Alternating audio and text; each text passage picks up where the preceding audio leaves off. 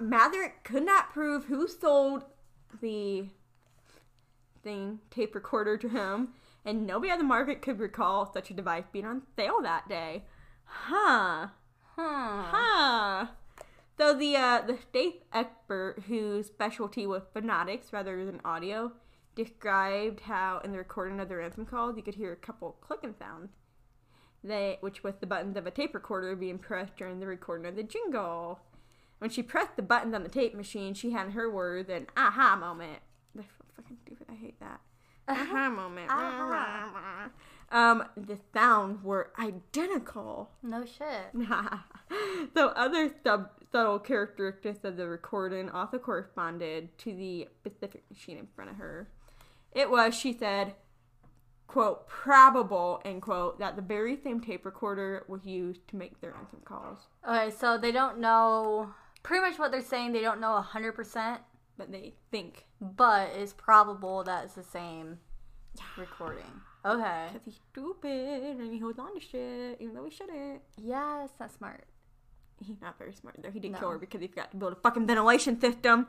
Retarded. Yeah. If you're going to bury somebody and you're going to try to keep them alive, make sure they have fucking air. You should probably double check to make sure it works, too. Like, he should have went in the box himself. Or put Klaus in there. Or put Klaus and like, oh, let's try this out. And then one of them died. Oh shit, he's dead. Klaus is dead. Uh-oh. Oh man, that would have been awesome. I mean, you know what I mean. Summing up the trial in March 2010, the prosecutor reminded the court that Ursula had been buried alive in a box, which is so sad. I hate it. At least she was drugged though. That's true. They think she was drugged. Yeah, that's true. So this revealed that it was a cold, bloodless, and revealing the cold-bloodedness and mercilessness of the perpetrator. Why did I just lose my spot? I can't even say bloodedness. I was gonna say, why did I say bloodless? But it was kind of bloodless. I mean, that's what it means. Bloodless. Like if we just kind of. Maybe we should restart. Don't even letters. It's okay. We can keep going. They like her. They like No, it sounds horrible. Okay, guys. So, summing up, in March 2010, the senior prosecutor reminded the court that Ursula had been buried alive in a box, which revealed the cold-bloodedness and mercilessness of the perpetrator. Fuck yeah, I did it. Got it. Cut that part out. The 3 judges and 2 of the jury members were convinced that Maverick was guilty, and they sentenced him to life in prison. Yay! His wife was acquitted, though, due to a lack of evidence. Yeah, why'd they even acquit her? Like, I don't know, because maybe he did come forward to her, but they didn't have any physical evidence, like, to convict her, I guess. Which I don't think. Well, this is his current wife, isn't it?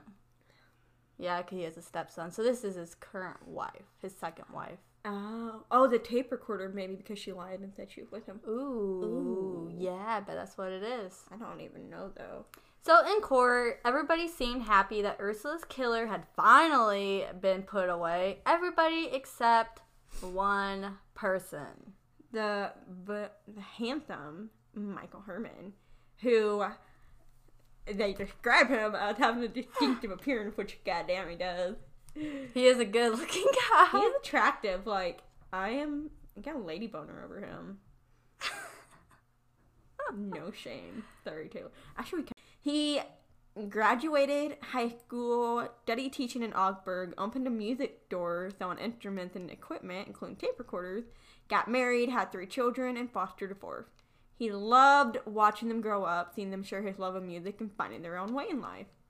So basically, he was a hipster. But he's still handsome as fuck, though.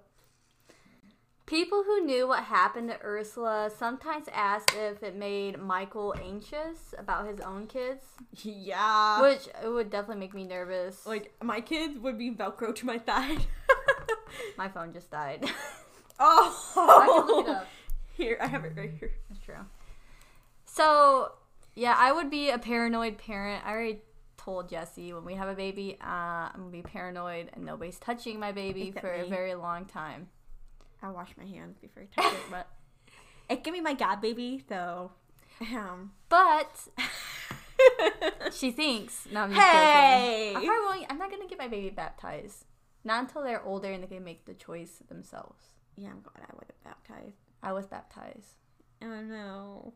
So my baby, just so you know, Mom, because she's gonna be mad, I'm gonna say this. My baby is gonna decide on their own if they want to be baptized or not, because I'm not gonna push religion on them. No, that's a good thing. Yeah. Like, I guess religion was never really pushed too much on me. I started going as a kid by choice, but then I feel like when I got in high school and started dating my ex, it was pushed on me more to go more often. Right. So, kind of stopped. But I'm glad I was never baptized, honestly, just because I don't know. Like, I can see, I'm glad my parents got my ears pierced as a baby, because I'd be fucking horrified if I had to get down to the toddler. That's one thing, though. Like, that's something you can take out and undo. If you start forcing your child into stuff, though, like religion stuff, they're going to feel that mentally. Definitely. Because they're going to feel bad when they do stuff that's not Christian. Yeah. To each their own. I'm just saying what I'm going to do. Like, you can and still be the godmom, but my baby's just not being baptized. Good. I mean, good that I'm the godmom. And it's your business what you want to do with your baby. Yeah. Sorry, Aunt Lori. Yeah. Sorry, don't kill me, Mom. We love you, but it's Casey's baby. So Michael actually was not paranoid like how I'm going to be with his kids. I would be, no. He said that he never actually thought about looking for the perpetrators himself either, saying that that was the job for the police. That makes sense, actually. Because, like, a lot of family members will go out and try to investigate. Vigilantes. Yeah, they'll try to investigate themselves and put themselves in the investigation, which... And they'll mess it up and put themselves in danger. But yeah, he felt at peace in his life, but his sister's death still felt to him like an unclosed circle. Ooh, that's poetic as fuck. He says a lot of smart words. Probably because he's a teacher. And he's handsome as fuck. Yeah. Handsome people say a lot, or sometimes. I know some stupid-ass handsome people. That's true, I do too. Yeah, trial and his status as a co-plaintiff offered an opportunity to close this circle. While most co-plaintiffs are passive observers in court, Michael is like, bitch, I'm taking this seriously. He would not allow his family to be victim for a second time. Aww. He was like, nope. Poor Michael. Nope.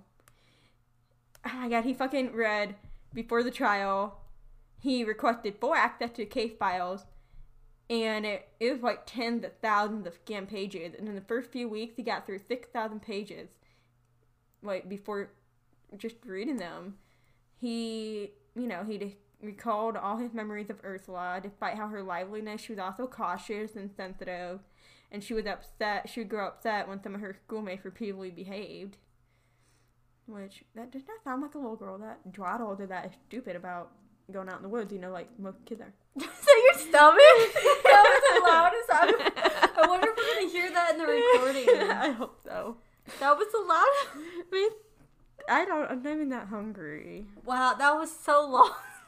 It just kept going. I'm like, that was embarrassing. Anyways. But reading through the typewritten police reports, he realized he'd forgotten many of the details of those horrifying days in September. Oh, so he had to relive all of that. Like, he even forgot the fact that he had helped Ursula with her piano practice just a few hours before she was kidnapped. And he says, he felt like his brain had... There goes Holly's stomach again. He felt like his brain had somehow blanked out that part of his life. And to him, there was much to suggest that Madrick may have committed the crime. There were also things that troubled him about the prosecution case. He couldn't understand Passenger's revoked confession while it was now being treated as plausible when it was dismissed all those years ago, which, that's a little... Yeah, I feel like now... Well, this was in 2007, wasn't it? Yeah. But I feel like in 2019, they probably couldn't use that confession. Could they? I don't know. Like I said, and this is a different country, too. We need to update ourselves on the legal system more. But yeah, from the police files, it was clear that Klaus had a serious alcohol problem. While in detention, he claimed to have experienced hallucinations and was also chronically work shy. Questioned in 2008, his former wife called him a lazy guy who would never have agreed to dig a large hole. So, that kind of made Michael be like, Or that could be his wife just trying to, like, defend her husband, late husband's. I don't know. That would make me question things too, I guess. Definitely if you want to find the right person and make sure it's 100% correct, because he does want to close that part of his life. The court heard Klaus's confession wasn't even signed, so his confession wasn't signed, which was kind of sketchy. They didn't record it. No, okay, I take it back from earlier, because I said earlier I didn't know if they recorded it or not. I was just assuming. If they're making an ass out of you and me. So, I did say I didn't know for sure, though. I know. So, I just had to put that in there. Investigators wrote it down for memory, like weeks later. Yeah, weeks after the confession. Not even the day of confession. Weeks later. So they could have mixed things out. Wow. And it wasn't even signed by Klaus. And I'm pretty sure, doesn't a confession have to be signed? Like a signed confession? At least in the United States. Yeah, that's probably why they didn't take it seriously, because it wasn't signed. And that's why it was revoked before. But then they said it's plausible in the trial, though. Yeah, I know, and I don't understand that. And it sounds like Michael doesn't really understand that either. That's the only thing. And then that's like the only thing, like one of the huge things they had besides the recorder that plays Mazurek at the crime. Yeah. So, as well... No DNA evidence? I don't know. I can't focus today. As with Mazurek, there was no DNA proof connecting Klaus to the crime. Before the trial, police exhumed Klaus's body. Aw, that kind of super sucks, but there was no match to the genetic profiles they discovered among the evidence. Most concerned Michael was the tape recorder, because Michael had a background in music. He knew a lot about acoustics and sound engineering and could not understand how a tape recorder could be definitively linked to the ransom call all those years ago.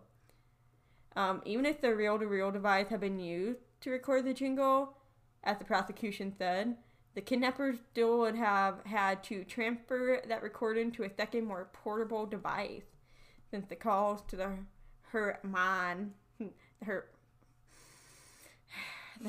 house were made from payphones. The acoustic environments in the booth and at the kidnapper's home would have also influenced what the police eventually heard and recorded at the other end of the phone line. Damn, I feel like Michael should be a investigator, detective. Yeah, for real. And his lawyer actually advised him not to make a big deal out of it. Quote, she said, "You don't do this as a co-plaintiff. If I did not think about habits, I just did what I thought was right," end quote. He wrote a letter to the court calling the sound expert's report about the tape recorder incomplete or one-sided. The judges were not very happy, but, by law, they were obliged to read the letter out loud in court. It was highly unusual, as his lawyer kind of said. The victim's brother was acting out in favor of the defense. Yeah, but I see his point, because like he said earlier, he wants the right guy. He doesn't just want to convict anybody to just put closure. He wants to actually close the case. Yeah, and he has some really good points. Like, honestly, I feel like a lot of what they did, the prosecution did, was kind of illegal, honestly, from the sounds of it. Like the confession that didn't have a signature. Yeah, the sound recording device. Like, you know how easy it would be to make those sounds exactly like if you listened to it and you worked for a month. And I feel like we have a recorder in my house. You have a recorder in your house. Like, it's not an uncommon... Oh, the microphone. Yeah, the microphone, but... Okay, But still... I'm proud I'm not dumb, guys. I'm tired. But still, I feel like... I'm not saying everybody in the world has it, but it's not like an uncommon thing. Yeah, I mean, I have one right here on my phone. Yeah. So, although I think it's kind of fishy still, I don't know if it's like a huge piece of evidence to convict him of murder. No, I'm not convinced with him. But the and And it's weird that they had hair DNA that doesn't match to Klaus and doesn't match to Masrick. Yeah. I forgot about that DNA. And, yeah, Michael was not happy about it because after the verdict against Masrick was announced, Michael made a statement at the courthouse, quote, "I am not convinced of his guilt, but neither am I convinced of his innocence," end quote. Instead of the circle being closed, it has opened further. Right, just it's more questions to be answered for him. Pissed. 6 months after the trial, in late 2010, Michael began to notice a strange, high-frequency noise in his left ear. It sounded like a hissing noise that would wake him up in the middle of the night, and it prevented him from falling back to sleep. Over time, it became worse, and it started to really just drive him crazy during the day, especially when he was trying to teach music. He has never experienced this before and thought it might have been related to the trial, which... It was stress-related tinnitus. Yeah. The court appointed psychologists on hand that assisted relatives of, like, crime victims, looked at him, and agreed that the stress of the court was indeed the cause of his ear pain. That'd be horrible. Tinnitus is not fun. No, definitely, because it would drive you crazy. It's like waking you up at night, not letting you go back to sleep, but then you're trying to teach. He teaches music. He needs his ears. Certain frequencies, like with my hearing aids, certain frequencies, they hurt. I can't physically listen to them. Yeah. They hurt my head. They hurt my ears, and I can just imagine what tinnitus. Yeah, it sucks that it stressed them out that bad. And Holly has to pee. I have to pee. Oh my god. I gotta pee so bad. I feel like there's gonna be a lot of editing in this one. Yeah, there will. I don't know. He's not gonna attack you.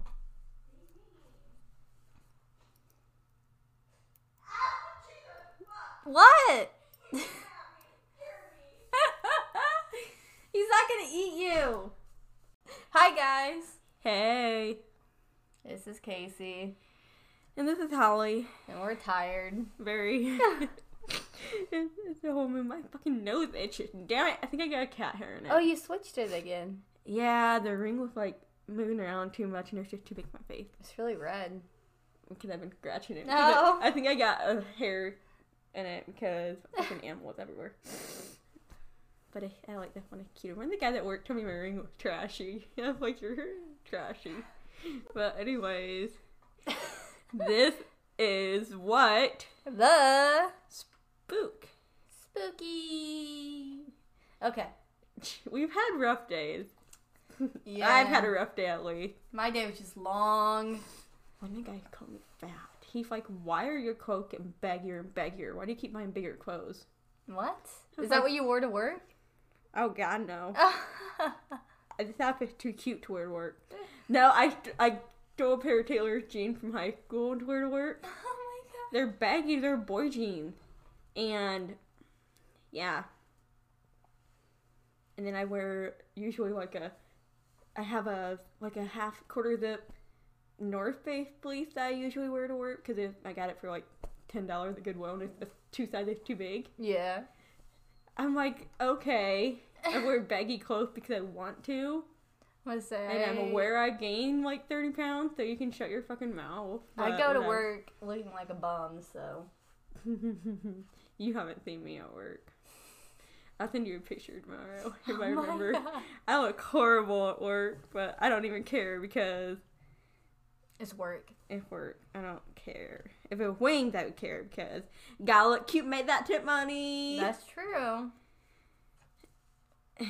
Okay, guys, so we are going to pick up where we left you guys with little Ursula Herrmann and her weirdly stupid and depressing case. And really stupid kidnappers. God, that guy's a fucking idiot. Really is. Fucking idiot. Are you hot? Kind of. It's actually warm down. Well, no, now that I got my arms on my spine, you know what? I'm going to do this. Okay. I'm dying. So, we left off talking about DNA. And we left off telling you that in 2007, they found a match on DNA samples that they had.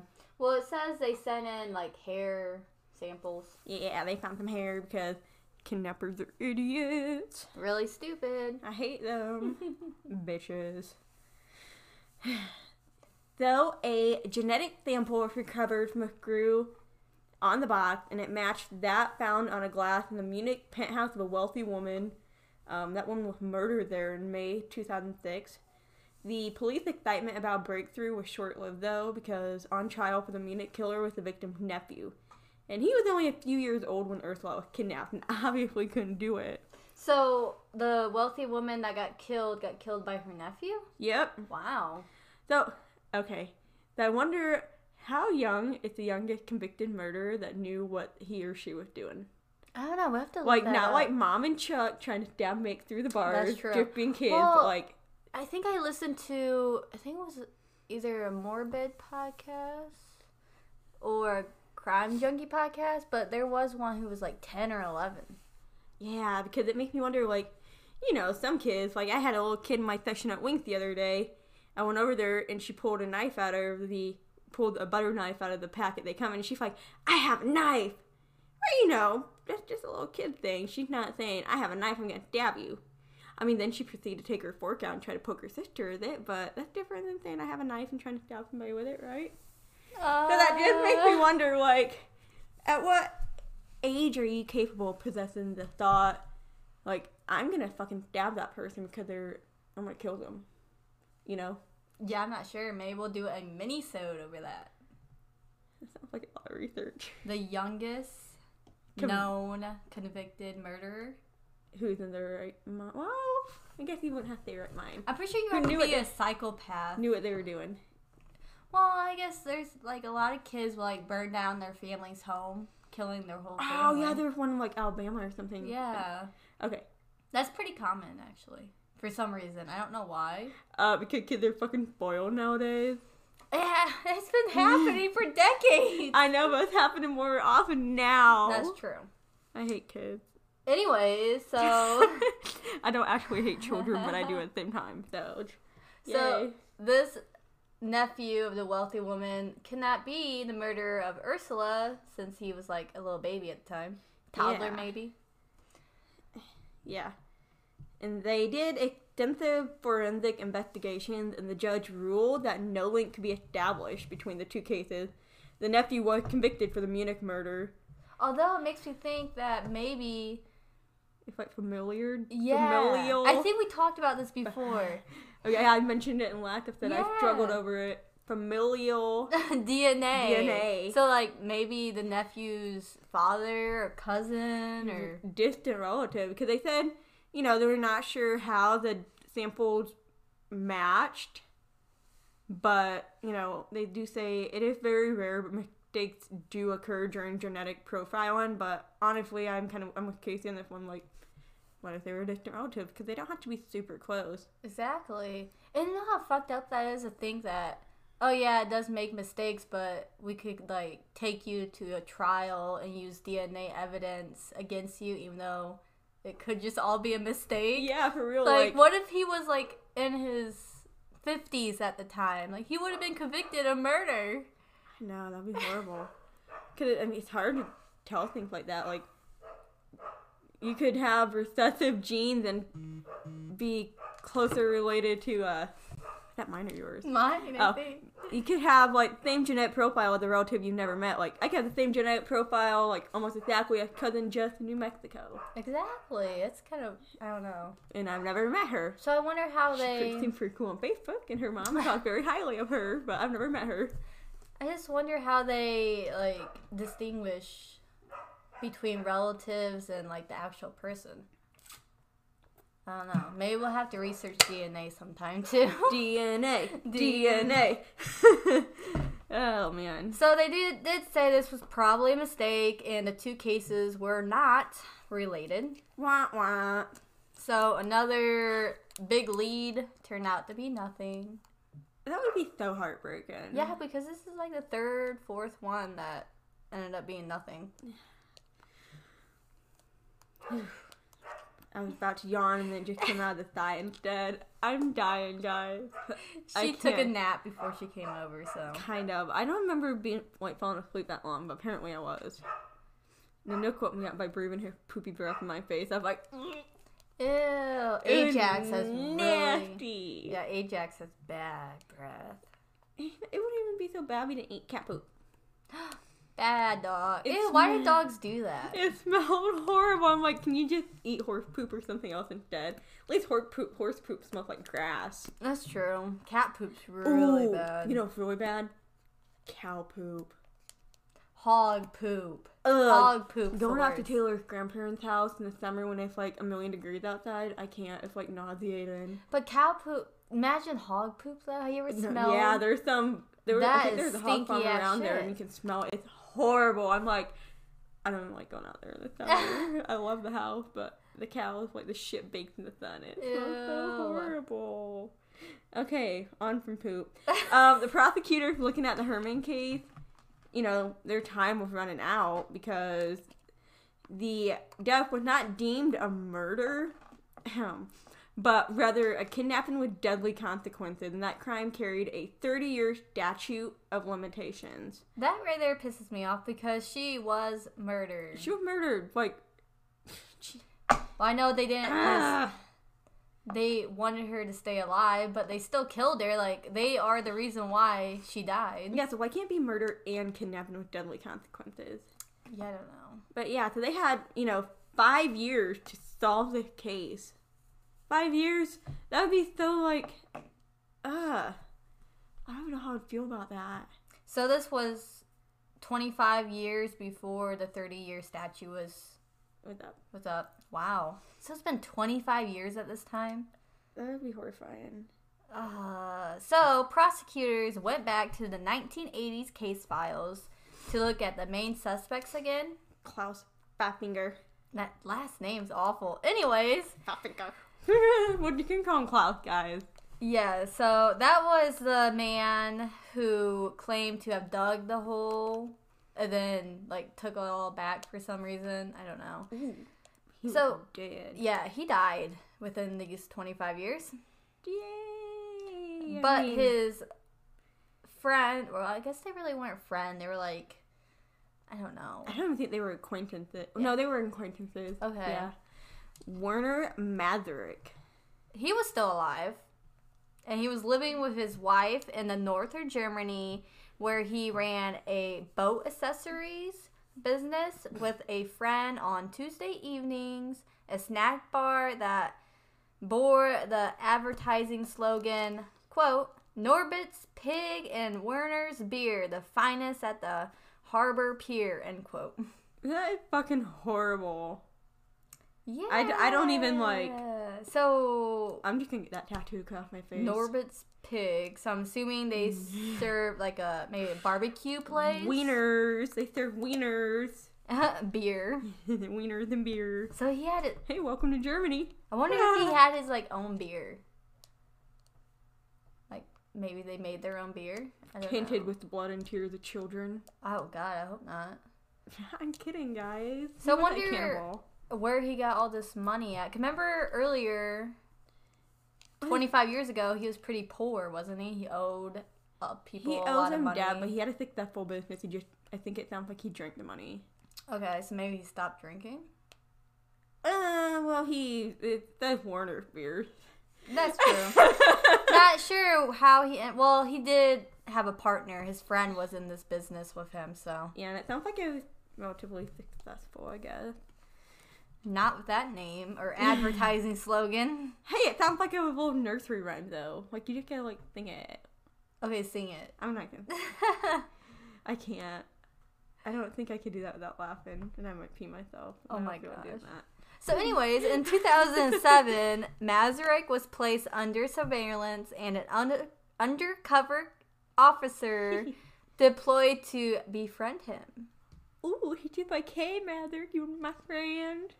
Yeah. I wonder, I feel like all you have to do is go to the bar and drink with him, and then you're friends. I know. I don't know why I always default to a southern accent. I don't know either. But yeah, police planted recording devices in his car in his house, and they tapped his phone. So it's like, hey, Alexa. Hey, Alexa. Oh gosh. And in October of that year, his home was searched and he was asked/forced to provide a saliva sample, but that did not match any genetic profile found on the box. Okay, but can we take a moment to appreciate his man bun? You know, That's Michael. That is a pretty nice man bun. He has it all, like, perfectly slicked back. Like, there's no loose hairs or anything. Yeah, we're gonna post a picture of this, but, it's a picture of Michael, Ursula's brother, and he got this, like, man bun. He looks like a villain from a James Bond movie. Yeah, he looks like sexually evil. Yeah, but he's not evil, so... as far as we know. Yeah, as far as we know. Dun, dun, dun. Oh, shit. There goes Holly's phone. Again, it can stay down there. So, the prosecutors had one hope left. Among the items taken from Masarek's house during the search was an old reel-to-reel tape recorder. Ooh. So... Complicated. What? Why would he keep the tape recorder? Because he's fucking stupid. He forgot to build a fucking goddamn ventilation system and killed her. Oh, sorry guys, you don't know this yet. So, if he is the one, why would he keep a recorder that might possibly have evidence on it? Because he's fucking stupid, like Holly said. Dumbass. So, in the calls to Ursula's parents in the days after her disappearance, the kidnappers played lovely jingle sound whenever they called. That's not the actual jingle, by the way. That's just our jingle. That's just, well, because in the Final Destination movie, the one where the cars come off the racetrack, that's when the premonitions, and that fucking, I hear that in my nightmares. Like, every single nightmare, I can be dreaming about medieval ages and a demon chasing me, and I'll hear that sound. Not that I've dreamed that, but, just, I don't think I have anyways. Oh my god. Anyway, that's just like, I hear that in all my nightmares. So that's what came to mind, okay, guys? I just kind of like that jingle. Yeah, I can't remember what it's called. I don't know. It's, oh, wait, no, I don't know. Oh, it'll come back to me. It's stupidly obvious. I just can't think of the name. Okay, guys. So when the police officers found the tape recorder, they were like, this could be something. Or it could be nothing. So they had a sound expert who had access to the original recordings of the 1981 calls because remember, going way back, the police officers were smart about this and they recorded every single phone call as...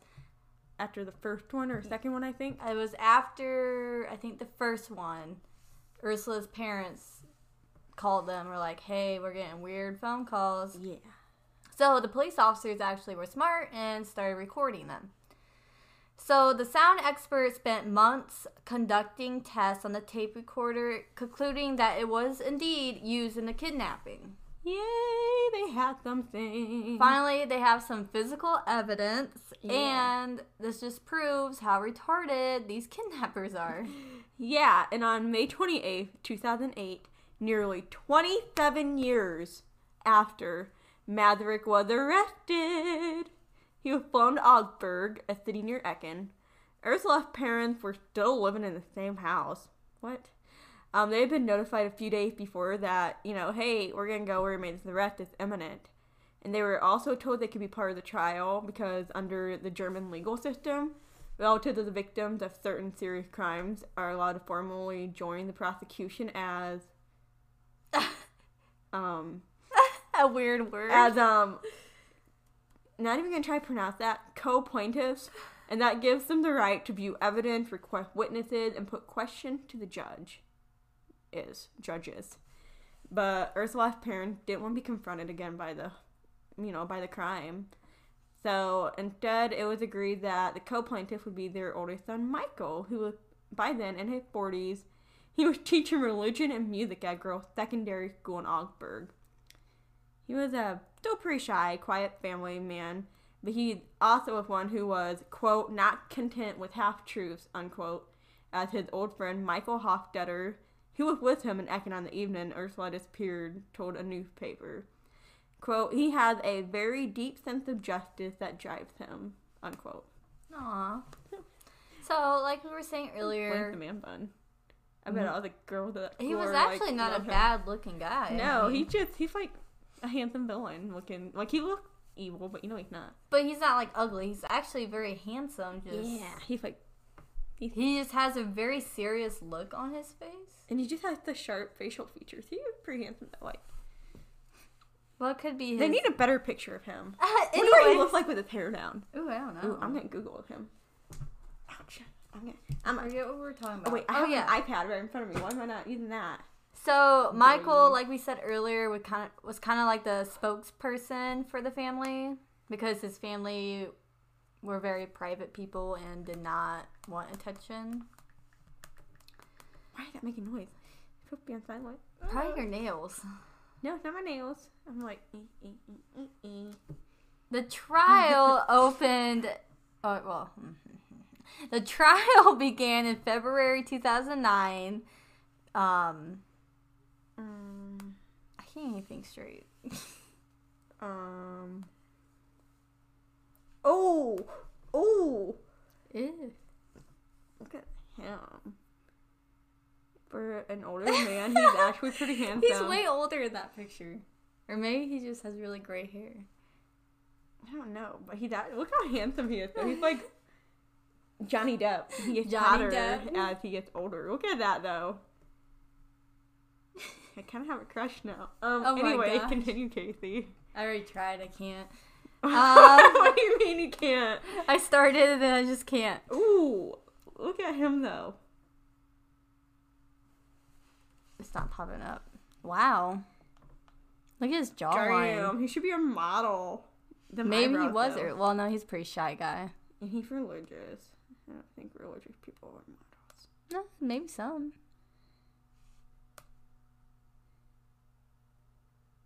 He looks really serious in that one. Look at them eyes. He's handsome. So the trial began February 2009. Masaryk was considered... I told you I can't do it. Okay, hang on. Let me find more. Ooh, What is that? Oh, it's that one article we were looking at last time. I clicked the wrong tab. Okay. I will try this. The trial opened in February. That was very hard. The trial opened February 2009 with a packed court in Augsburg. Masaryk, dickhead, dumbass, stupid face. He was characterized in one paper as a bearded giant. I didn't finger quotes there. You guys can see them. He sat in front of his wife, who is also on trial as an accessory to the crime. That's interesting to me, though. Yeah, for real. He insisted he was innocent, reading from a 20-page statement and saying, quote, "I know I was certainly not a good citizen, sometimes rude, and will see many attempts to portray me as a bad person. But I have nothing to do with this act." Unquote. Yeah, I bet the fuck you don't. Dumbass at least he called himself rude, though. At least he knows he's a shitty person. He just said sometimes rude. That's true. You rude all the time, bitch. That is true. So, the prosecution had no trouble with finding evidence of his poor character. Surprise, surprise. He's so stupid. The only people to say good things about him was Masaryk's daughter and stepson. And, well, of course, Well, they had few good things to say about him, so... As a father. So not very much, because he's fucking stupid. Yeah. And we but hate him. Those are the only two that had somewhat good things to say about him. He had run-ins with the law, including a fraud conviction in 2004 for falsifying documents. And then there was a story about the dog, which I hate. No, can we skip over this? Oh. He killed a dog because he put it in the fucking freezer because she knocked over the trash. Okay.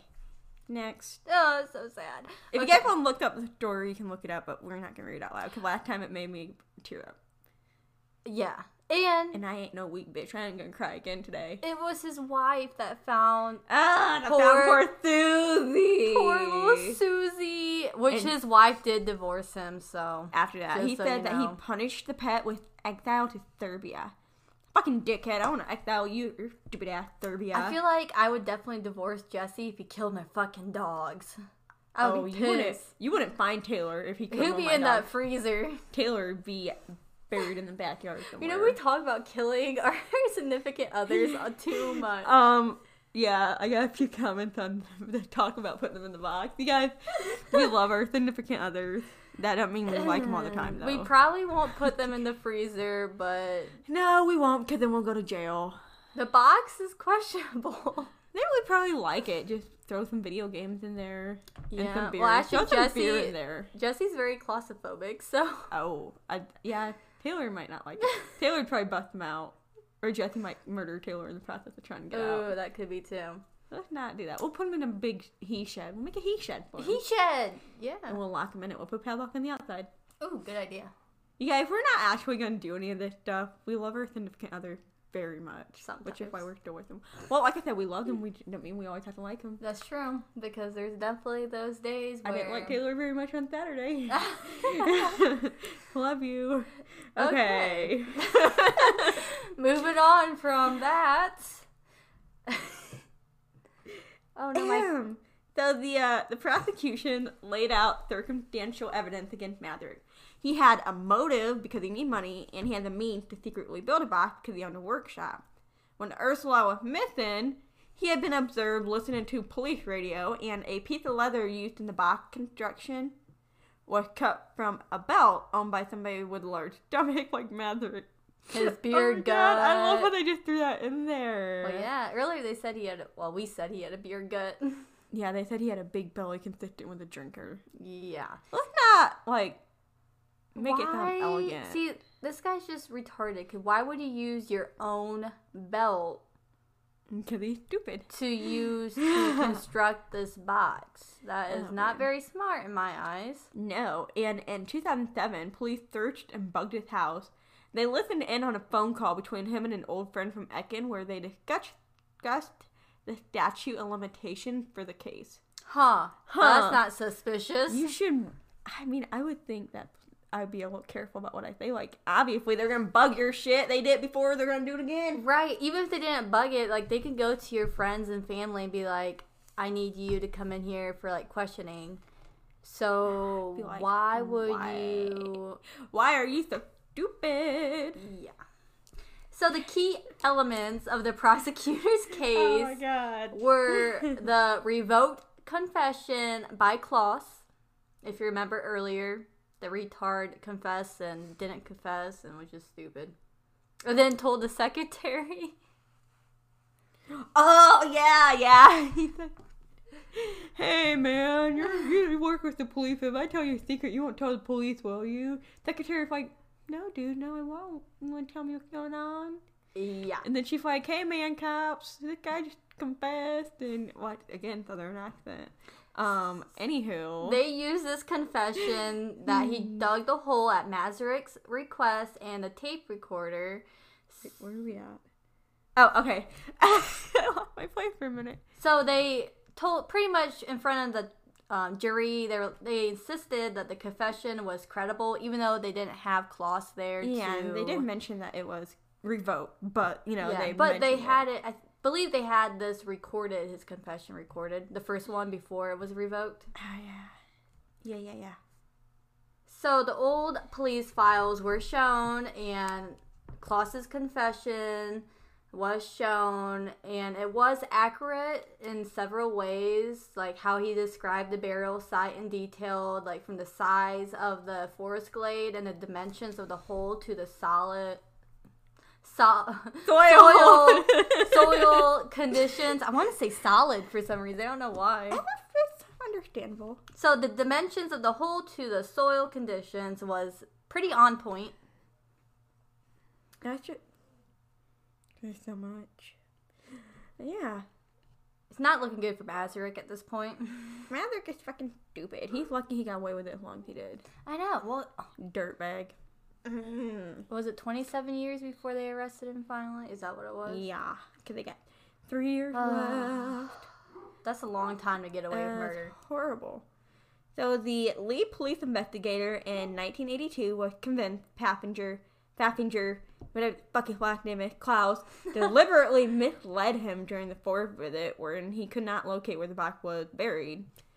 And testifying in court all these years later, the same policeman described Klaus as an, quote, excellent actor and practiced swindler, end quote.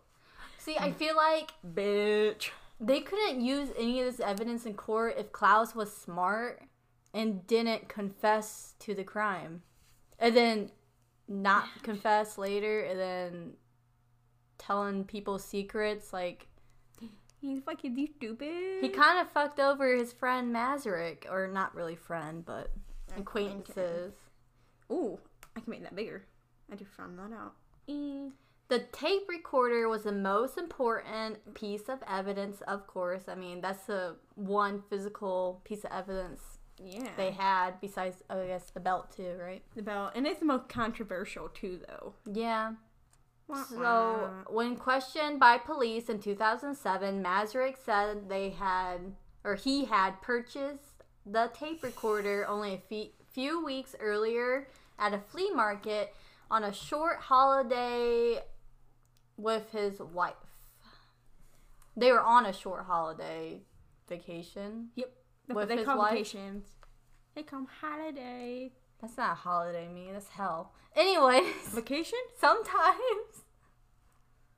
You ever been on vacation was just hell? My last one was good. He fucking ran at me. I turned the light on and I turned around to see if I could see where he was. And he fucking sprinted at me at full speed. You probably thought you were me. Scared me. Like, Mom! It scared me. What did he do when he got close to you? I screamed and he ran. He was like, ah! And I'm like, ah! Oh my god. Poor kid. Can you hear me screaming on the tape? Probably.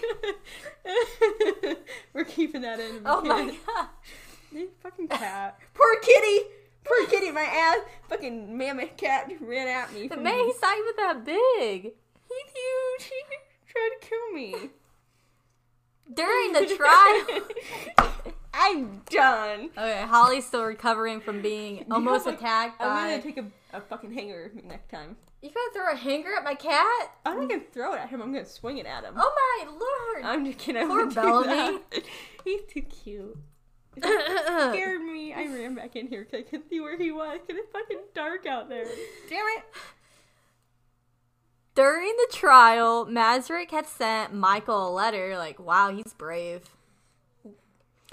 The letter was to not thank him for questioning the tape recorder evidence, but to tell him that they were somehow on the same side. Like, he was trying to convince Micheal that him and Micheal were on the same side, and from prison, Masaryk kept writing and even sent a Christmas card Masaryk, bro, Micheal. are you stupid? Do you know how smart Micheal is? Do you think he can be like, yeah, bro, we're BFFs? He can be like, no, go fuck yourself. Right. So Micheal in 2013 replied with, quote, I was surprised to receive a letter from you because it was certainly clear to you that despite all the doubts I have about your guilt, I have considerable reservations about your person, end quote. He That's wrote, fucking awesome. quote, if you are not the culprit, I wish for more new insights and that you can be rehabilitated. If you are the culprit, go to hell, end quote. So he basically told Masaryk, go fuck yourself. Yeah, if he's not the person that did it, then I hope for the best for you. But if you are the person, then just go to hell and please stop writing me. That's fucking awesome. What did Masaryk expect? I don't know. So, by then, Jesus, who is that? That Masaryk? No. Yes. Oh, it is. Ew, this guy. Ew. Oh, I can't wait to post a picture on him. Oh, man. So by then, Micheal was increasingly skeptical that Masaryk was guilty. After the trial ended, Micheal kept returning his ears ringing to the case files, which he had stored on his computer. And, he kind of went through the evidence on the files and organized them in folders. It put a strain on his marriage, unfortunately. He separated from his wife in 2012. Because he couldn't let... He just couldn't let go. Yeah. He felt he owed it to his parents, to himself, and even to the German public to pursue the truth. He said, what drives me is ethics, doing what is morally right. It was just wrong for this case to end like it did. He said, I'm kind of sad. obsessed. That's horrible. See, that's why sometimes... I hate it. sometimes it's good for family members to just move on because that cost him his marriage. His whole life is focused around this, and it's been almost 30 years. Well, 2013. 30 years by then. Over 30 years. It's horrible. Ugh. But yeah, in 2013, he filed a civil claim seeking money and damages from Maverick for causing his tinnitus. It was a legal ruse, since Maverick would defend the case on the basis that he was wrongfully convicted. And the court would have to reconsider the fact of the criminal trial before coming to a conclusion. Micheal was actually pretty smart in that. He felt like it would be an opportunity to get nearer to the truth. Good idea. He's smart. He got some smarticles in Yeah, there. because he clearly knew Maverick wasn't going to be able to pay him shit anyways. Yeah, he's like, bitch, I'm going to use this to my advantage. Yep. You going down. So, actually, the judges knew what was going on, and they were pretty pissed off. Uh-oh. Yeah, they tried to stop it from going forward, didn't they? Yeah.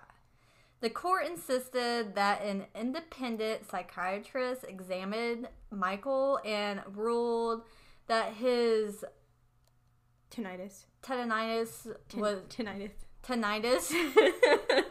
was caused by the trial, but after the psychiatrist confirmed it was, the case finally went ahead in 2016. So basically, the judges were like, "Oh, you're gonna have to get a professional to look at it and tell us that it was caused by stress." Yeah, like from a the trial. second professional. Jeez, and after that, the case went on for more than 2 years. This is going on forever. It's like, just fucking end it. So unlike a criminal trial where the media focuses just on Maverick, it was now on Micheal also. He found himself having to explain to his people in his music and religion classes who knew him kind of as a reserved, kind teacher. He had to explain why they were seeing his face all over newspapers and TV. He took journalists to Ecking and into the forest where Ursula was kidnapped. So, since he did this, a lot of the media was starting to be focused on him. And his handsome face. And his handsome man bun face. Apart from his family and close friends, not very many people understood exactly why he was still pursuing the case, because they convicted Maverick already, and people were like, why are you still chasing this guy? He's already in prison for life. There's no point. And he just wanted what was best for his little sister. He wanted the right person to be convicted. Right. And it didn't help that Maverick was kind of harassing him with writing him letters and stuff. Until he told him to fuck off. In the nicest possible way ever. Like, go to hell, dude. Yeah, for real.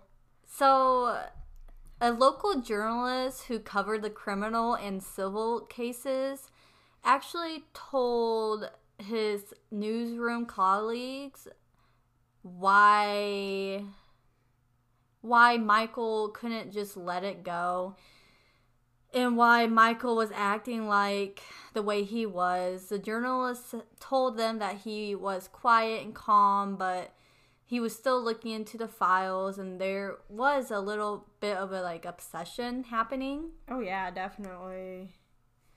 So the civil trial went on, and it became clear that he was not the only person with doubts about the original verdict. Appearing for the defense was retired physicist and amateur sound expert named Bern Hader. I like that first name, Berned. He had just built his first tape recorder from scratch, or he had built his first tape recorder from scratch in the 1960s. He lived in a village just a few miles from Ecking. He remembered the coverage of the crime, and although he never heard of Maverick before his arrest, he remembered covered from the crime. Right, since it was such a huge case. Yeah, so Byrne followed the 2009 trial in the media, and like Micheal, he was skeptical about the tape recorder evidence, which, like we discussed, is very skeptical. So he borrowed a similar machine, got a hold of the ransom call recording, and tried to see if it was possible to replicate the fanatic expert's findings. And after a year of testing, he concluded it was not, and he's like, hey man, I can help you, to Maverick's lawyer. That's interesting. So now Micheal has a professional looking into it, which that professional went to Mazurik's lawyer. And was like, hey, man. Huh. Yeah, so when the author of this article visited Hader in the spring, the viral tape recorder was still in his loft. And after lunch, he told them Micheal Herrmann was the only person in the original trial who understood what the problem with this evidence was. He said it's impossible, but he was sitting on the wrong side of the court. Wow. Whoa. So towards the end of the civil case, Micheal gained another ally. I love her last name. Zipser. I love it! In London, a German academic named Barbara Zipser. How do you say it? Zipser. I fucking love it. Oh my god, I'm gonna change my last name to that. Zipser? Yeah, I think Taylor would probably change his last name to that too. I'm gonna text him and ask him. So this lady read an article online about his efforts to get the truth, and she was a child in Germany when Ursula was kidnapped, and she recalled what was going on and what happened. So it kind of left an impact on her, and she actually met up with them, and she thought whoever did this, she wanted that person in jail. Are you looking up Zipser? Oh, no. I texted Taylor, though. Oh. I'm trying to find pictures for the Facebook page. I thought you were going to look her up. Oh, I can. Yeah, let me pull it up. I can't do it on there until we're getting off of that. So, Zipser decided, I'm going to keep saying her last name. Zipser. She decided to compare the ransom notes sent by the kidnappers to samples of Mazurik's writing, which I don't know why they didn't do this to begin with. I don't know. Like, why wouldn't they? Well, I guess that's more of his defense team that should have done that. And this was all posted on the internet, so you could get this information anywhere. So that's where she got it from.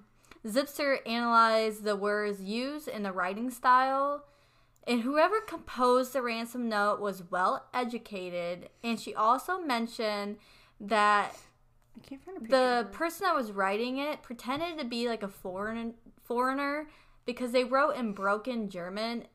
And she pretty much said that she is 100% sure it was not Mazurik who wrote the ransom note. So now they have the tape recorder guy on Mazurik's side. They have Zipser on Mazurik's side. Michael's like, well, hell, I'm glad I was fighting for this and took him to civil court because none of this would have came to light if I didn't. So when she met Micheal in Germany, she spent a lot of hours going through the case files with him. She 100% supported his findings, and a few years later, after the criminal trial, Micheal thought there was still a 50% chance that Mazurik was the kidnapper. But now, after all this information is coming to light, he puts it at like a 1%. Oh, wow. So that's really interesting. And I actually see their point. I don't know why they wouldn't include the ransom note in the first trial. I don't know either. Like, why wouldn't they, like, both sides conducted, like, a study with the ransom note to see if it matched his writing style and stuff? Yeah, for real. That was retarded. So in 2018, in August, the civil case concluded and the court ordered Mazurik to pay Micheal the amount of money for his ear. It was a victory that Micheal kind of, he saw it as a loss, not a victory. Since to arrive at the decision, the judges first needed to agree with the criminal court that Mazurik, together with an unidentified accomplice, was indeed the man who kidnapped Ursula.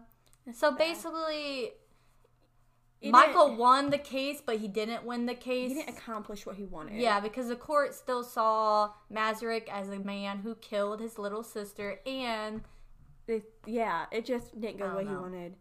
In an open letter to the Bavarian state and the media, Micheal wrote, quote, "My sister's fate has stayed with me for 37 years, and to this day it is unclear who is actually responsible for her death. Could it be that the Augsburg legal system is not actually interested in solving the case of Ursula Herrmann, the death of my little sister?" I see his point, because it seems like they found a guy they could pin this on, and they just took it. They took the chance and wanted the case closed. It did. And he goes on to say that if the court can decide to close the proverbial lid, it should be well aware that one cannot shut the truth away. Aw, that's sad. So he's never going to have closure. No. So, Maverick, since he was arrested in 2008, he was represented by Walter Rubach, one of Bavaria's best-known defense lawyers. Rubach, he sees things black and white. The client asked him whether he believes in their innocence, as Maverick did in 2008. He brushes away the question. He said, I told him I don't believe any of my clients. My job is to work out if there is enough proof and evidence to convict them. Damn! Damn! I like him. Yeah. So, in Maverick's case, he was convinced from the beginning that there was not enough evidence, and he was right. There's wasn't. Not enough physical. I mean, the DNA didn't even match him. The DNA didn't match him. The recording was proven wrong. The ransom letter was proven not to be him. The confession should have been... It wasn't even signed by Klaus. Yeah, it should not have been used. And I mean, Maverick, even if he was a rude drunk, he was a very smart handyman. He would have known to put in a fucking ventilation system. Because I still think kidnappers are fucking retarded. Whoever did it, is Maverick the one? I don't know. Yeah, for real. Rubach said it was clear that Maverick was a person who could have committed something like that. But there were no hard facts. It was a circumstantial case at its finest. I'm still upset of, how he got convicted. Was it you stay in England? Rather let 10 guilty men go free than hang one innocent one. Damn. I like that quote, though. I do, too. We've had to add that to our quote list. What was that one that we were going to add? We need to find it. Rubach had little personal interaction with Micheal. He watched him across the court. He liked him and admired him. He said what he had done as a co-plaintiff, going against the decision of a court, this had never happened before in Germany. First time for everything, bitch. He's fighting for his little sister. My word today, bitch. Bitch. And damn. So from his prison cell, Maverick is still trying to clear his name. Still. The author wrote to him this year, and Maverick replied, saying he had hired a private investigator to track down the man who sold him the tape recorder. He said, I am just angry, and I'm awaiting the 11th anniversary of my time in jail. Can you imagine if he is innocent and he's going to spend the rest of his life in jail and, the courts don't even care? That'd be horrible. Besides Micheal and his defense lawyer and the tape recorder guy and Zipser. It's horrible. So, the author met Micheal on a Sunday morning in April. Described him as, despite the legal setbacks and the tinnitus that continued to bother him, he comes across as calm, and he possesses a dry sense of humor. Micheal knows the case material so well because he probably put in more hours than some of the detectives have. Yeah, he read all those pages. That's insane. There were so many. And, basically he talked like a private or special investigator. And, he noted when he parked in a certain spot on the road between Ecken and Schandorf, he know that was probably where the kidnappers had parked when they were bringing the box to the forest. There was an SUV trackling into the woods, and Micheal said, we need to walk 141 miles and look 20 meters to the left. 141 meters! Jesus fuck. I was like, wow, that's a lot of miles. And then look 20 meters to the left to locate the spot where Ursula was buried. He said they don't know for sure she was sedated and carried, or she was forced to walk there, but they know she was taken on a path specifically cut through the forest. Wow. Oh, that's so sad. I hate it. Oh, then Michael's father died several years ago, and in 2016 his mother moved out of the family home in the village, so she finally moved away, which I'm kind of glad she did, because can you imagine living in the same house and same area that you're... I know, I can't believe they did. I would be the fuck out of there. Yeah, so it took her until 2016 to move away from the village, but her youngest brother, Haynes, they finally give a name, something like that. Her younger brother, Haynes, who was a surfer, still actually lives in the family house in the village. And he rents out the bottom floor to 2 Syrian refugees. Oh, that's very sweet of him. I know, very trusting. I wouldn't rent out my house to anybody if I didn't know. Oh my gosh. Just because I listened to too much true crime. It seems like he's a good dude, though. Yeah, he does. So Micheal called him. He did not want to show up with a journalist unannounced, and Haynes, whatever, invited him in for coffee. They never spoke about Ursula, and Haynes had never talked to the media about his sister's death. Aww. But the public I don't even know what I was going to say. Okay.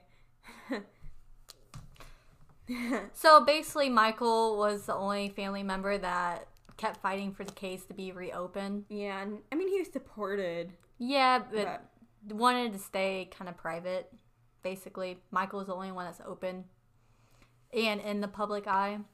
So after lunch at the restaurant beside the lake where they were eating at, they walked along the road to the forest. The same route Ursula took on her way to gym class nearly 40 years ago. Wow. That'd be like time warp. Yeah, what? That would be crazy. Yeah. It says the spruce trees were a lot taller than they were back then. And the undergrowth wasn't quite as thick. That would make sense, though. But the path is the same. 3 meters wide and compacted with gravel. Yeah. And they kind of, Micheal stopped on the path in a certain spot and said this is where she was kidnapped, it's where her bike was found, and where the bell wire ended. Okay, so my question is, they found the fucking bell wire, and it was by where her bike was found. Why they didn't find it earlier? That still bothers me so much about this case. Yeah, because they didn't find it until they went back. Like a few years later. Yeah, when they found it. So that just really bothers me still. That is weird. But, yeah, it was, they used it as a part of a warning system. The police had noticed the wire while searching for Ursula. Oh, okay. But they only learned of its significance more than a year later. So basically when they were looking at it, they were like, oh, that's nothing with Ursula, like just... Oh, and the only reason they even noticed it was a warning thing, because 2 students came forward from the private school nearby and said that 7 or 8 months after their kidnapping, they were chasing an owl through the forest, and they found the bell wire strung through the tree. Chasing an owl? Yeah. Why were they chasing an owl? I don't know. So, they examined the wire, and they're like, it must have been used during the kidnapping. One of the kidnappers must have waited for the victim, and the other served as a lookout with the finger on a button that would light up a bulb or sound a buzzer at the other end of the wire. You know what's really weird, though? It says that the boys are the ones that took the wire down. Yeah, and they measured it on the school athletic track and then kept it in the dormitory. Until the police came and got it. That's odd. Maybe just curious boys chasing owls? I don't know. But who the fuck how do you chase an owl? And I wouldn't How do you chase an owl? I wouldn't look at the wire and be like, I'm going to take this back to the dormitory and keep it in a locked box. Oh, man. So, the wire is believed to be one of the key pieces of evidence that can help identify the kidnappers. So, besides hunters, joggers, and cyclists, the boarding school pupils also knew the forest well. Wow, that makes sense. Yeah, but apparently none of them was fingerprinted at the time of the investigation. Plot twist! So that's, okay, the boarding school is that rich school I was talking about earlier. The private school is, like, really close to the forest. Oh my gosh. Okay, and it says, another piece of evidence hints at the possible involvement of a younger person in the plot. An impression on the paper, the ransom paper, revealed a mathematical probability tree, the sort taught to teenagers. And also, in one of the comics found in the box, one of the main characters drives a Fiat 600. Huh. So, this is interesting. Yeah, so late last year, in an effort to have the case reopened, Micheal submitted a dossier of all his new evidence and theories to the state prosecutor's office in Augsburg. And in April, the spokesperson for the public prosecutor acknowledged that many people still had questions about the verdict in the criminal trial, but insisted that the judges had arrived at the correct decision in 2010, that it was final and absolute. Whatever. And in August, that became official when the prosecutor's office announced that would not be reopening the case. That's bullshit, because now they have all kids. Their parents probably paid them off. You know what? That's true, because Ecking was a richer town. Like, the parents that lived in that town had a lot of money, and the students that went to that boarding school had a lot of money. Well, their families did. So maybe a powerful person who has powerful connections. Yeah. And definitely back then in the 1980s, that was kind of well known for people to do that too. It still is now. Like, if you listen to the Preppy Murders, it kind of... That's true. And those actresses and actors and famous people that paid that guy to, like, take their kids' STD. SAT. I said STD. SATs to make them have like better scores and stuff. That's stupid. So yeah, Michael apparently through his lawyer told the local press that he'd be making no more public statements about the case nor giving interviews, which the media interpreted as him finally giving up. But when the author emailed him recently, he said this is not true. I didn't say that I'm not going to take it any further. It's so sad. This case makes me mad. Damn it, this case makes me mad. It does. It's like almost up there with Phoebe and Jessica. They have all this evidence proving that it was probably a fucking kid at the fucking goddamn boarding school. like Mazurek could still be involved, but they don't think they have only the one dude caught. No, and a kid wouldn't think about a ventilation system like that. They wouldn't. You know what? They wouldn't. So, on the anniversary of Ursula's kidnapping and death, 38th anniversary. 38th, yes. Damn. The author of this article received a message, well, that message about the judge. Oh, whatever. I don't even know. That doesn't even make sense. Yeah, so the past few years, Michael, his siblings, and his mother traveled to the graveyard where Ursula was buried, just the four of them. No partners. No partners? Okay, like significant others? Yeah. Okay. Yeah. That was supposed to be like a cinema moment and you just ruined it. That was just like partners.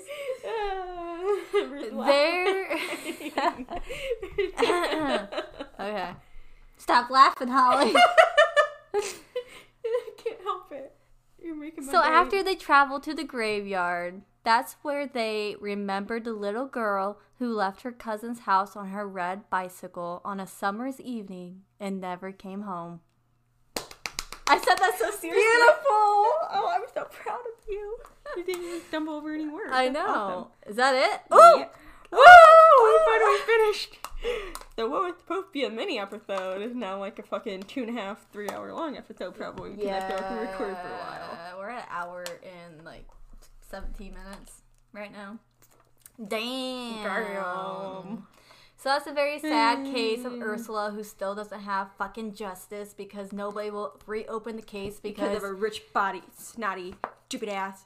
Yeah, private probably school because kid. of rich fucking families who think they have power over everybody, even a dead little girl's body. Easier another child. Yeah. Fuck them. And if it was a teenager. Well, this is also in Germany. This is in the United States. I don't know how Germany's court systems work. I don't know how our court system works. I feel bad that... I mean, I don't feel bad because Mazurek kind of a shitty person, but I feel bad if he's spending the rest... jail for the wrong crime. Yeah, if he's going to spend the rest of his life in prison... For the wrong crime. And he might not... I'm not saying he 100% didn't do it, but if he might not have done it because evidence is kind of showing that he probably didn't do it. Yeah, I don't think he did, honestly. Like, I don't know. Part of me says that he didn't do it. That's my instinct. It sounds more like it was probably somebody from that boarding school, honestly. Yeah, because, I mean, they probably go out in the forest to play every day, and... Yeah. And think chase fucking owls. How the fuck do you chase a motherfucking owl? That seems like a sketchy story. And they removed the wire and took it back to the dorm. And measured it on the athletic field. And, okay, so nobody took a second look at the measure and the fucking wire, so they must be seeing shit like that around the school. It just seems like a sketchy story to me. Okay, but yeah, that's where we're gonna leave you with this case, guys. Let us know what you think about it. Let us know who you think did it. Was it Mazurek? Or was it some shitty boarding school kids? Because I'm leaning towards the shitty boarding school kids. Me too, and it sounds like Michael is too. And if we've heard Michael is not giving up, he's not gonna be open to the media, but we will kind of keep an eye on it. So if we see anything about it, we will definitely update you guys. And we do have a true crime update. The missing woman from Ohio was found dead yesterday or 2 days ago. She was pregnant, and she's found in a different house than her boyfriend who was found dead, too. Yeah, they're not releasing her cause of death or anything yet, so... Because open investigation still, so... Yeah. But they did have a suspect, person of interest. Probably the person whose house she found in. Yeah. They do have that guy in custody. They don't know. They're still investigating it all, Yeah, and so they they're haven't said if he's like a suspect or not. They're still not releasing. Just a person of interest right now. But if it changes, we will let you know. Yeah, and they found some remains in the case of the wrestler's stepdaughter that was missing. They found some remains. They think it was her. I can't remember her name. Oh, I remember that. The Alabama girl? Yeah. Oh, yeah, I seen that today. So they said that they thought it was hers, but they're not definitively saying yet. So they're finding a lot of bodies lately. I don't know if that's a good thing or a bad thing. At least they're finding them. Well, they didn't find her quickly, but they found the one girl and her boyfriend pretty quickly. So, yeah. So, there is a pretty good suspect in the Alabama case. So, again, once we know more about these, we'll update you guys. But, in the meantime, that's about all we know. That's the only true crime news I can think of. Yeah, me too. Can't think of anything else. So, yeah. Thank you for joining us on a spooky walk through a German forest where little girls get shoved in boxes that don't have fucking ventilation systems. And probably the wrong guys in prison. Anywho, please listen to us and keep listening to us and telling your friends. I just want to know how the fuck you chase an owl. That's the first thing I looked at. I was like, that doesn't bother me. Because owls are usually out during nighttime. And they fly high. Yeah. They don't run through the fucking woods. And they fly fast. Like, how would you even keep up with an owl? Why would you chase an owl? Like, have you seen the fucking talons on those bitches? They'll turn around and shred your face before you know what's happening. Yeah. Okay, in my whole lifetime, I've probably seen maybe 5 owls, and I'm 20. Are those the ones from the tin caps? Oh, yeah, they're included. I'm 25 years old. I've barely ever seen an owl just flying around. Guys, they had the cutest little puffball owl. I wanted to take it, but they had a hold of it, and they had a leash on it. So. If you go during the Harry Potter themed tin caps game, they have owls. Yes, so and it's just so awesome. you know. Owls are the cutest. You can like our Facebook page because we did gain some new likes. Yay. We're almost to 100. So like our Facebook page, What the Spook Podcast. Yeah, send us an email at whatthespookpodcast@gmail.com. Send your listeners. We want to hear listener stories. We want to hear creepy stuff that's happened to you or just creepy stuff that's happened to a friend or a family member. That can be anything that's spooky. If you tell us your creepy story, we'll tell you one creepy story one creepy story for each creepy story you guys tell us. Yeah, because we have some creepy stories. Fuck yeah, we do. So please do that. And if you have any advice or constructive criticism. Constructed. If it's not constructive, I will fucking curb stomp you. Please be nice. But we do want to hear people's input about our podcast. Like, we want to improve, and I feel like we're improving. We're staying more on track. I mean, maybe not this episode, but last episode we were really on track. I didn't have to cut anything out. I know. Okay, this one I was not very focused on. This one, I don't think either of us were. My stomach was all like, blah, blah, you had to pee. I kept dropping my phone, then your fucking cat attacked me. Okay. Yeah. Okay, guys. We tried. We tried. So, yeah. Keep it real. Happy holidays. Oh, yeah. Enjoy your Thanksgiving. Don't eat too much. Or be like me and be fat and eat a lot. Live your best life. Yeah, potatoes. All right, guys. We'll try to get like a mini-sode out to you sometime. It might not happen this week, honestly. Probably next how week. Busy we'll be. I'm going to say probably next week or the next weekend or something. To you guys sometime. What the holidays, and after this week we should be able to get more on a schedule. But it's like with holidays and with Casey being sick and me being sick and Casey having surgery. We can't win. Hopefully by the New Year's we'll have some type of schedule we'll have our shit together. We can get... I'm just kidding. We're never going to have our shit together. We can get some episodes out to you guys on time and not just tell you guys, hey, yeah, we're going to have an episode out and then not have it out for like a week later. So let us know like what day you guys think will be best to do episodes. God damn it, my sock is rolled out. Okay, there it goes. Yeah, like right now we're doing Sunday nights usually or Thursdays. Or Saturdays. Basically whenever. I like Sundays because then work the next day I can listen to it. Because I do listen to our own podcast and see what we can improve on, guys. I do. I only listen to it once, so. I do when I'm editing. So, with that being said. thank you for listening again. Happy Thanksgiving. Gobble, gobble, gobble, gobble. Keep it spooky. Gobble. Oh, yeah. Look at this.